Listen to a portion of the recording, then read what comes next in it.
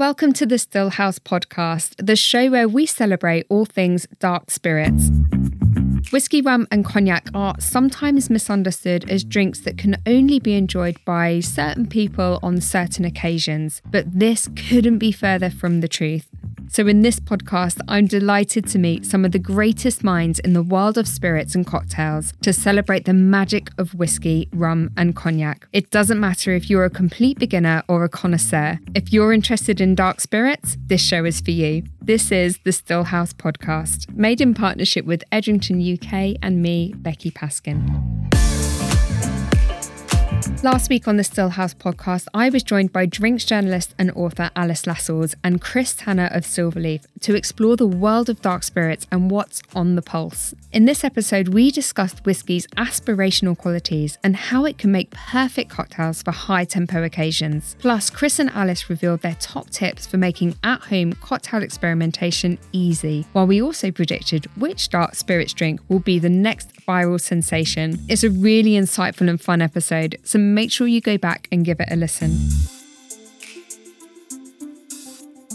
People have enhanced their enjoyment of a good meal with alcohol for thousands of years.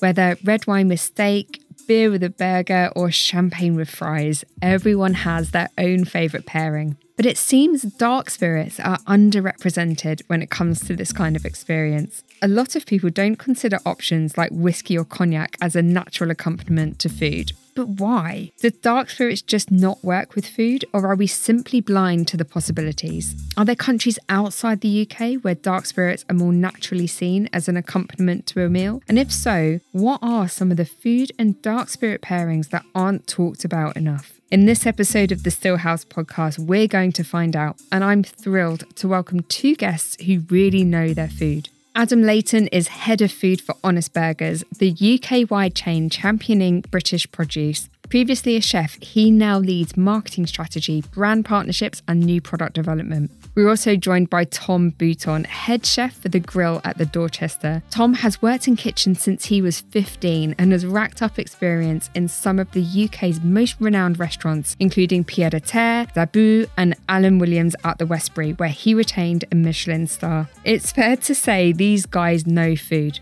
but they also know their drinks. I asked Tom and Adam why dark spirits aren't always the first drink you might think of when looking for a good pairing with your meal. We also discuss why drinks like whiskey can actually enhance the flavour of our food and how Japan's vibrant highball culture is influencing the way the world views whiskey and soda. Later on, you'll also hear us go through some great vegetarian and dark spirit combinations for all our plant-based listeners. But first, let's learn more about Tom and Adam in their own words. Adam, who are you? What do you do? I am head of food at Honest Burgers, been doing it for about 6.5 years. Previous background in street food, so I looked after our stable of 45 street food traders at Street Feast. Tom, how about yourself? So I'm Tom Bouton. I'm the exec chef of the Grill at the Dorchester, but I've been cooking since I was 14. So working in a little local restaurant back home in Colchester. Moved to London in 2012, just after the Olympics, and then worked in Michelin-starred restaurants. Done a bit overseas as well, and then realised I loved London. So I've been back ever since, really. So yeah. The fact that both of you have a background in food is going to work really well with this, because I'm going to bring the drinks knowledge to the table. And I want to know, first question to both of you. Adam, you can answer this first. What do you like to drink with your meals, alcohol-wise? If you're going to order an alcoholic drink, what's your go-to? It's so varied, I mean, it's got to be anywhere in the spectrum from beer, wine and whiskey as well. You drink whiskey with your meals? Yeah, I think if I was getting some ramen or something, I'd have a whiskey highball or something, especially when I was in Japan. You can go up to the vending machines and get like a can of Suntory highball. You can drink it like a beer, it's got the effervescence, it comes off the palate quickly. It's quite good with a ramen. Super refreshing. Yeah, definitely. Yeah, really lovely to drink. Tom, how about yourself? To be honest, I guess the first one would be beer, but love to start the meal with cocktails. And the restaurant at the Dorchester, we really work hard about cocktails and different alcohols, and we look at quite a lot of British kind of alcohols as well, which we're working big on trying to use in them brands and promoting them brands. But yeah, wine as well. Obviously, we love wine. We look at that, but cocktails to wine, everything really, digestive afterwards. Do you find that people tend to navigate more towards beer and wine in your restaurant? Is that what they tend to order? Are they going for the cocktail menu? Are they looking for the highballs? What is it they tend to be ordering? Well, I think with us, it was always kind of wine and then, well, cocktails, wine, digestive. So that's why I wanted to bring the beer in a little bit to kind of offer that service. For me, I would love to go there and have a beer first, maybe have a cocktail, then have a beer. Customers want to have a choice, which is most important. So we have to try our best to kind of guide them in the right way. What about at Honest Burgers? What are people drinking? Yeah, with their well, burgers? Honest, I mean, you only get one drink out of someone because, people are there for, half an hour kind of burger and chips. So beer is the lion's share. But we have got a couple of spirits in there, and I've developed something specially for Maker's Mark that kind of matches our burgers, which I can talk about a bit later. So, yeah, it's cocktails and beer, but beer is like the lion's share.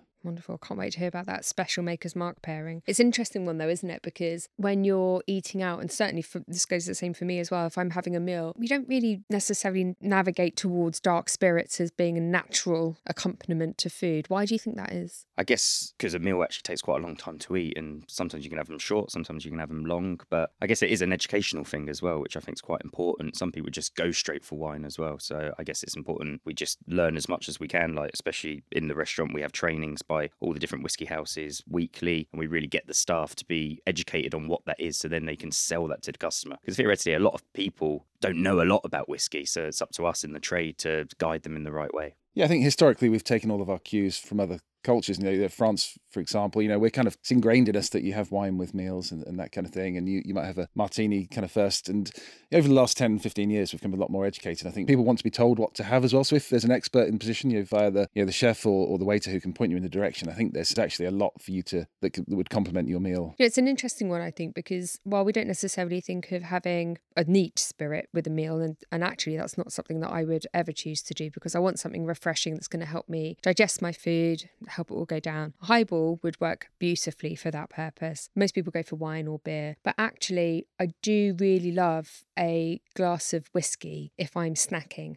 So if I am sat at the bar, maybe I'll be snacking on cheeses or nuts or whatever tapas the bar tends to be serving. So it has its place. But do you think it's necessarily restricted to that scenario, that environment? Or are we missing a trick here, that there's more applications for dark spirits when we're eating beyond the snacking? Yeah, I think so. I think a big part of dark spirit, particularly whiskey and food pairing, is that it's not just the type of whiskey and the flavours within, it's the kind of format. So if you're going to have a burger, you need a big drink, really. There's no point drinking a Manhattan and having a burger because you're going to finish the Manhattan before. So kind of, if you're having like bar snacks, have a cold, short up drink, that's great. But yeah, I think if you're wolfing down a burger or two, you want something you can glug. And so it's a timing thing, it's a pacing thing. Yeah, exactly. Just pace yourself throughout the experience. Yeah. It has to complement the meal as well, and vice versa. There's nothing worse when you do go to a restaurant and you have a dish and then you just realise the wine doesn't work. Sometimes you get food wines, which they are. Sometimes you drink a wine when we do it with testing dishes and you're always like, I wouldn't drink that on a nice sunny day, but actually with this dish, it does marry together. So it's the same for dark spirits as well. If you can get the right flavour profile of what they have to match with the food, then there is a marriage there. Dark spirits, whether it's in a cocktail or neat, how do you think that can enhance our experience of the food we're eating? You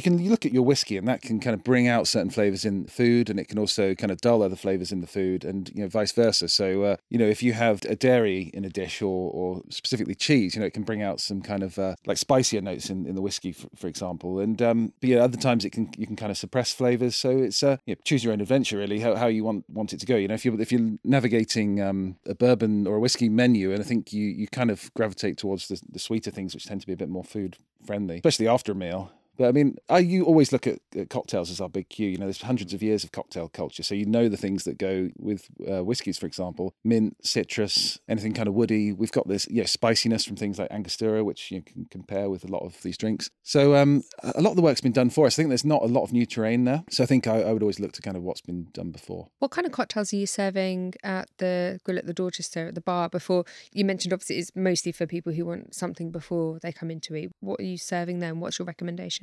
So we have a classic cocktail list which we've made and we spent a lot of time onto it. So the Tiddlywink has been one of our big ones. It's a champagne kind of based cocktail. But then we actually have our own gin as well, the Old Tom gin, which the Dorchester made. And we use that. And this year we've really tried to focus on the kind of whiskey element as well of it. Also some tequila as well. You do get some darker kind of tequilas which we've looked at. Some of them are really honey kind of. We did a tequila tasting not long ago. It blew me away because tequila for me reminds me of being 18, being out in Colchester. So I was like, but then actually once you got into it, and again, again, that was educational because I had this thought, we've all had some maybe cheaper whiskies, which we've had at a younger age, and that takes us off, doesn't it? During lockdown, when I was saying before we started filming, when we were doing all the tastings during lockdown, when all the beautiful distilleries sent us loads of bottles to every single member of staff and we tried to keep all the team together, I was like, in my head, I'm not going to like this at all. But then you learn about, I mean, Macallans, like the 12, the 15. I know the 15 was my favourite out of the 12, 15, 18. And I've been lucky to try quite a lot of them recently. The Red Collection we've just tried, and that was amazing. But for me, still the 18 is the biggest, but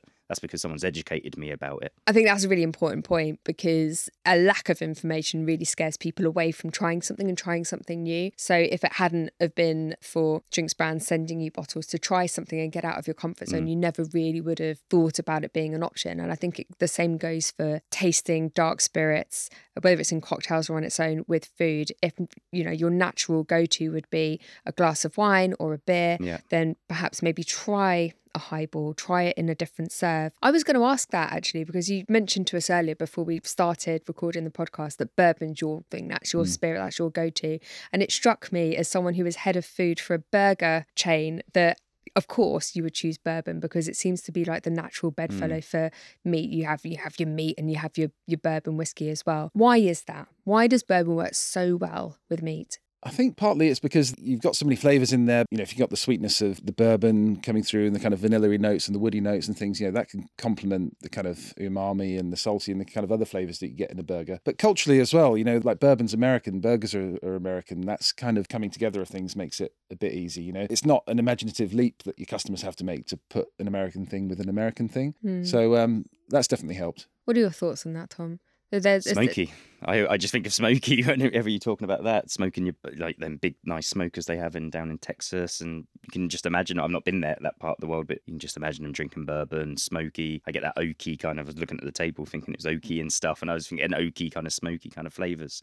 Theoretically, if we're going along those kinds of lines, if you had like a really lovely sweet but smoky Islay whiskey, for instance, so it's got the lovely fruitiness. Maybe it's sherry cask matured, so it has some rich deep fruit notes. It has the vanilla. It has some smoke to it. I'm thinking like a nice tropical, but more like a 15-year-old, which also has a little bit of a meaty note to it. Would be a perfect accompaniment to me. I'm talking as a vegetarian who hasn't eaten meat since I was about 10, but in my mind, I feel like that would work quite well. With the Scottish ones, I always get like a little bit of seaweed as well, especially the ones on the left-hand side of Scotland, Islay. Kind of, you always get that seaweedy kind of notes in it as well, which I think is really cool. And it's good to play on as well. Loads of fish dishes. When I was last up in Scotland, we had so many fish dishes with the whiskey kind of in the sauce as well, which I know has been done, but I think nowadays it's been elevated and made. We've all got that picture in our head of that piece of venison, kind of a bit overcooked and with a rich whiskey sauce with peppercorns in it or something. Because where I think now there's so, like, for this country, there's so many great chefs here, you know. There's even, I'm still a baby in the world, but I've been cooking for 15 years and London wasn't like this when I first moved to London 12, 13 years ago. There's so many good things here. Scotland's amazing. And we always forget, I think we forget Scotland's like right there, and we've got all these beautiful distilleries and not many people have been up there. It's only during COVID where like we couldn't go abroad. So me and Rachel were like, well, I have to go to Scotland, but I loved it up there. Isle of Skye, we were talking about earlier. So we are very lucky, and I guess hopefully in the next 10 years we will see us being more educated, all us southerners down here being more educated about what they have and what beautiful produce we have in this country and in Britain. You're absolutely right. And I mean, talking about provenance as well and pairing a drink with the food that comes from a very similar location, the same region, and talking about the style of whiskey that's available, particularly on the west coast of Scotland, the peaty whiskies you were talking about, the ones that have that seaweed kind of flavour to them. It's not every peated whiskey, but the ones that do have that note are made using peat that's found on the coast because it's decayed plant matter. So of course there's probably going to be some seaweed in there and some coastal vegetation as well. So the peat will take on that kind of flavour, and then so will the barley, and then so will the whiskey. So it already has this coastal maritime kind of flavour, and then when you pair that with fish, maybe it's Scottish caught fish, and again, I haven't eaten fish for a very long time, so I'm looking at you, Tom. Well, it's beautiful. We've got the Orkney. I know they're a little bit more north, but the Orkney Islands, you got best langoustines. We got delivery of langoustines this morning for a menu this evening, and they were absolute whoopers, and it's beautiful. And we always forget, we're too quick to moan sometimes here, but actually we do have beautiful produce around us, from meat to fish, from vegetables, you know, so we should really be highlighting them alongside beautiful dark spirits as well. Yeah. Have you had any memorable dining experiences where you've had a cocktail, I'd say whiskey, but it could be rum or cognac. If you've had a lovely drink alongside it, is there anything that springs to mind? I was in New York recently. I was in Mamafuko in the Noodle Bar, which is just a really beautiful restaurant. You've been there, it's amazing. Because they got spicy food as well. The cocktails in there really married together. They had a slush puppy machine, and it was a rum and mango slush. So it's like a mango slush puppy, and it had a beautiful dark rum on top of it. But it was just divine, proper, really nice, really nice. And I was eating it with the deep fried chicken wings, which are next level over there, and with the ramen as well. And it does work, And then we had a whiskey cocktail afterwards as well, and it does all match together. But that was good. Yeah, absolutely. I really want to hear more about this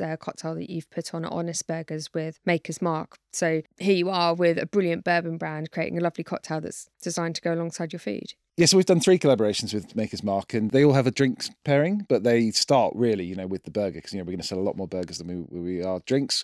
We try to get as many people as we can to get on board with the drinks combination part, but, lunchtimes, the working week, things get in the way. So we started with using Maker's Mark as an ingredient in a barbecue sauce, which I think is probably the most obvious thing. Second year, I never wanted to do the same thing twice. I was kind of liked the A1 sauce that you get in America, that's kind of like a steak sauce. Yeah. So we did Maker's Mark in a homemade version of that, which I didn't realize until scouring the web was the secret ingredient is raisins, which it's obviously that raisin kind of flavor molecules also present in the woods and that kind of thing. So it's kind of already in the whiskey. And then most recently we did a barbecue sriracha, which was a kind of a mashup I had in my head. We made a sriracha sauce from scratch, and we made a chipotle barbecue sauce from scratch, and then we kind of melded them together, and that's up for it's part of a Great Taste Awards this year. Oh, congratulations. It's a collaboration with a Leeds sauce brand called Thick Sauce. So it's kind of elevated every time, and make a rod for our own back for the 4th time, because we're working on that at the moment. And then we started with the drinks pairing. We started with I think it was a mint julep first, so you kind of a longer classic. It's an amazing drink, isn't it? And it's all about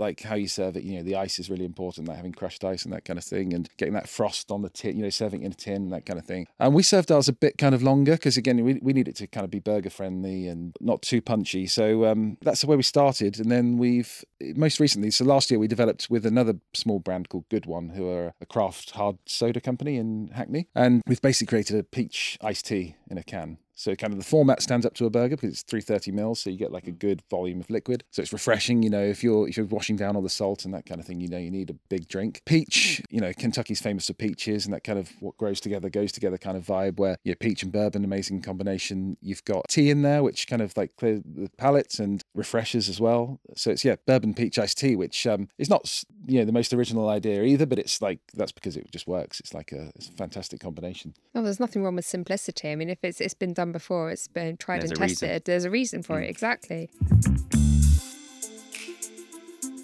I love Adam's point here, and it's something a lot of chefs will tell you. If you're trying out a new food and drink combination, just keep it simple. As Adam said, consider how your flavours work together. The natural sweetness of bourbon makes a great accompaniment to sticky, flame-grilled barbecue, while a peated scotch would work best with fresh, salty seafood. If you start off with the tried and tested combinations, you won't go wrong. This is just a quick reminder, you're listening to the Still House podcast, made in partnership with Edrington UK and me, Becky Paskin.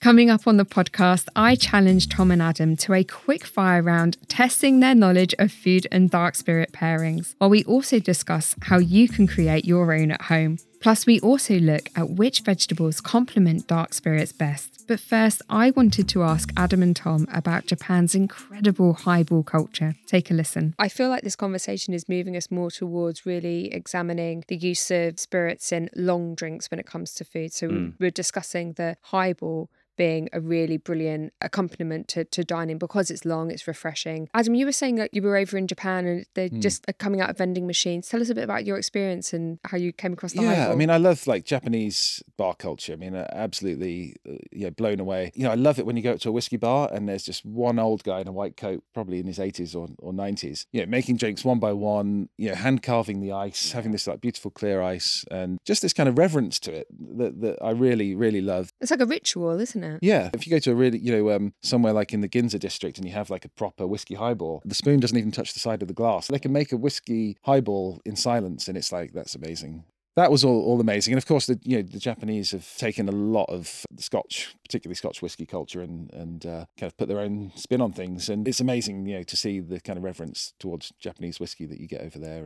when it comes to, I'm going to stick with this highball theme because I think particularly when it comes to pairing it with food, now you can use any whiskey in a highball, and you can also use any modifier as well. So you can create a syrup. Maybe the syrup has a similar notes that are in the whiskey, and then you can like tie all of that together to pair with the dish that you're enjoying. Tom, is there a dish on the menu at the Dorchester currently where you think a whiskey highball would fit perfectly as an accompaniment? We do a few highballs on the menu. We've done one with elderflower before, and we used to do that with a raw scallop dish. That was really nice. Raw scallop and peas and the elderflower. So a lot of the time we make the sweet cardinals in the kitchen, and then we give them to our bartenders who then work their magic with it as well. Did I hear you correctly? One of your tips here is that you can create, say, a cordial to use within your whiskey highball that is then also used in the dish itself. So then you're tying those two Marrying them together. Yeah. That's a really lovely idea, and actually something that people could recreate at home really quite easily. I imagine something like a penicillin would probably work quite nicely with, say, some sushi. You have that nice ginger element, or like an Asian cuisine that maybe does have gingery element to it. How would you recommend that people go about maybe pairing a dish that they're making at home, just for themselves or for friends, and they're looking to create a drink experience alongside it that's not beer or wine, something cocktaily, highbally? What are their key considerations? Whiskey is a strong thing, but it can take on smoky elements. Some of them have sweetness as well, like the 18. I always get like really banana-y kind of flavours from it. So we've used that in desserts before, just running it through a sauce. If it's even just a bog standard proper custard, which you can't beat a bit of custard, but whiskey custard, I know it's been done, but like we said earlier, doing it properly is another thing and really having it done. But it's nice to use the booze in your food while you're having it as well. So then while you're drinking the drink, you're trying it in the dish as well. So I think that's a nice kind of brings it together. How about yourself, Adam?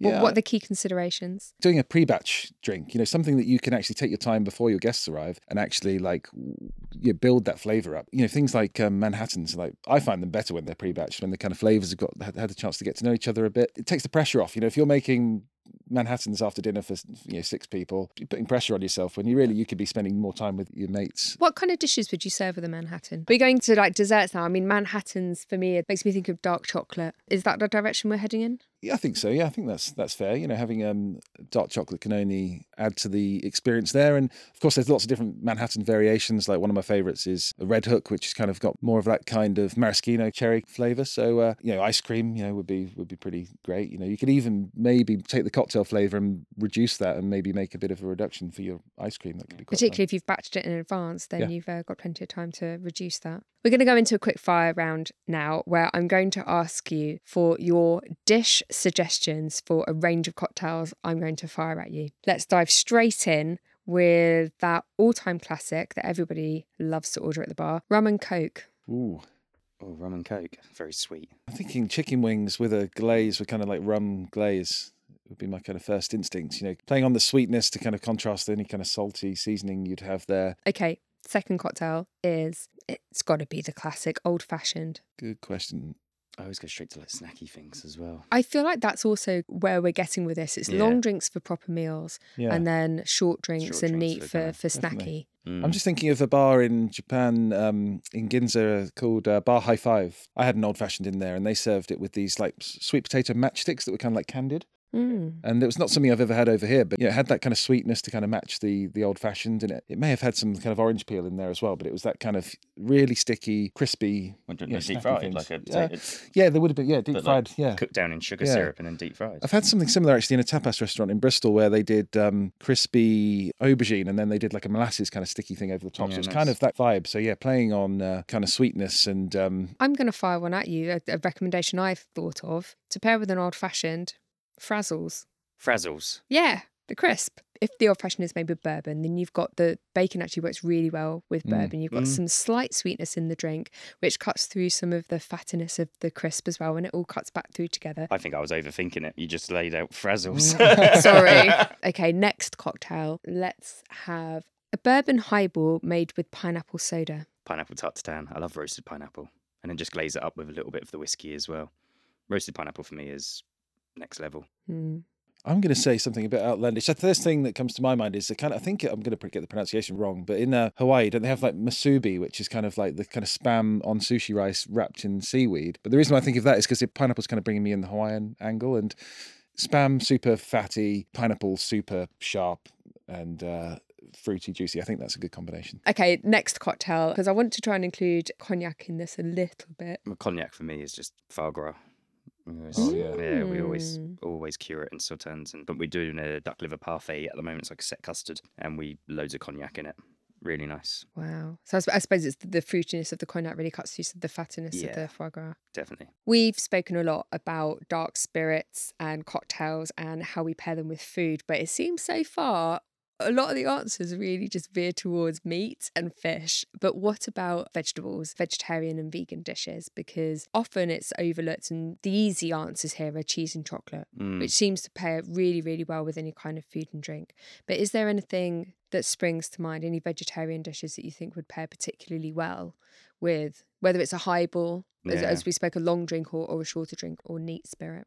Well, vegetables are, for me, massive part of love and what you do as a chef. I always teach my boys and girls, we put the same love into vegetables than you do as meat and fish, as any protein. In my head there, we've got all the smoky things we were talking about earlier. You just roast a whole beautiful hispy cabbage and take your time roasting it really nice, get the smokiness into it, and it's the same as a piece of meat. You've got the same flavour profile, really, haven't you? I know you don't have the fattiness of a piece of like beef, ribeye or something, but you can put elements into that as well, which will make it more unctuous, like Marmite and stuff. I don't know if just top of my head, but if you've got the umami kind of flavours going into it, like the Marmite, and you're glazing it up, you still glaze it in a whiskey glaze as well, a beautiful bit of hispy cabbage. Nice. So we have a bit of a closing tradition on the Stillhouse podcast, and this is where I ask you both for a recommendation. And because you're chefs, of course, I'm going to ask, what is your favourite food and drink pairing?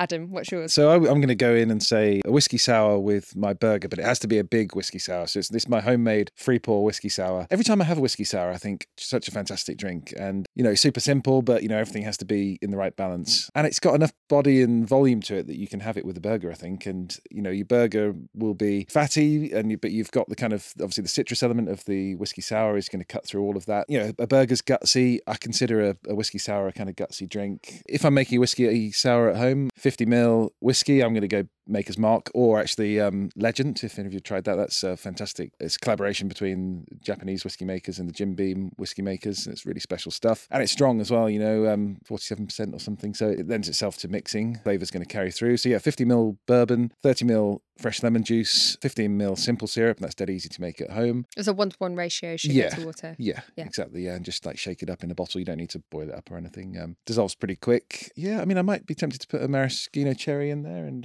maybe a slice of orange. Don't forget the egg white. Don't forget the egg white. Yeah, put the egg white in first. Yeah, definitely. Get your egg white in there and shake the bejesus out of it, and you'll get that really nice silky kind of frothy head that's just makes it super satisfying. Then put your Angostura on top. If you put it in the shaker first, you're going to have a kind of muddy looking whiskey sour. So put it at the top, and then you get the aromatics all at the kind of surface, and drink it while it's laughing at you. Delicious. Okay, so I'm going to go for a bit more of a kind of an adventurous kind of sunny kind of one. So it reminds me of my mum, because she always drinks Malibu and pineapple. So we thought we'd have a little play on a pina colada with a banoffee pie, because I love a banoffee pie and it is beautiful. So pina colada, I know sometimes use white rum, but we're going to do 60 ml of golden rum. Then we're going to do 100 ml of pineapple juice, 30 millilitres of coconut cream, and then 5 millilitres of lime juice as well. And then we bring that all together, and then with a real classic kind of, you do a little spin of a banoffee pie sometimes. So to make it super easy for a dinner party, we just do a beautiful puff pastry tart case, and then you can fill that in with your dolce in the bottom. Then you can add your chocolate into it how you want. You can make a chocolate cremeux, which is a set custard, which is a bit chefy, but once you've made it, you can have everything in bags in your fridge ready to go, and then you can just build it up. Loads of grated chocolate on top, a little bit more grated chocolate on top of your pina colada if you want to feel fancy, and enjoy it on a beautiful summer day. Sounds delicious. Another retro pairing as well. But do you know what? I think it is the future. I think it's that kind of childhood favourites, isn't it? Looking back and looking forward. Tom and Adam, it's been really lovely to have you on the Stillhouse podcast. Thank you so much for joining us. Thank you very much. Thanks for having us. That's the end of the show for today, and it's certainly given me some food for thought. Seriously though, I think Tom and Adam have really shown how dark spirits have an amazing history and association with food. It's a tradition that's continued today in places like Japan and the US, and hopefully soon in your own home as well. Dark spirits can certainly enhance our enjoyment of food, but only if they're served in the right way. Just like any pairing, you need to find the right flavour combinations that work in harmony. Use your gut instinct and you won't go wrong. I hope you've managed to take away some great recommendations today. I know I have. Thank you to Adam Layton and Tom Bouton for sharing your knowledge and experience with us on the podcast. You can check out Tom's amazing restaurant, The Grill at the Dorchester's website at dorchestercollection.com. You can also learn more about Adam and Honest Burgers at honestburgers.co.uk. Thank you for joining us in the Still House today. Just a few quick notes before we go. Make sure to follow the show so you get automatically notified about new episodes wherever you listen to podcasts. You can also follow the show on Instagram at The Still House Podcast. If you would like to learn more about me, you can follow me on Instagram at Becky Paskin or at Our Whiskey. Data and knowledge shared in this podcast is built on insight from Edrington UK's 2025 Category Vision, a framework based on exclusive consumer research brought to you by the UK's leading dark spirits experts. This podcast is produced by Edrington UK in partnership with One Fine Play. The Edrington UK team has been led by Fiona Alder with a project team of Catherine Barassa, DK Chung and Becca Flynn.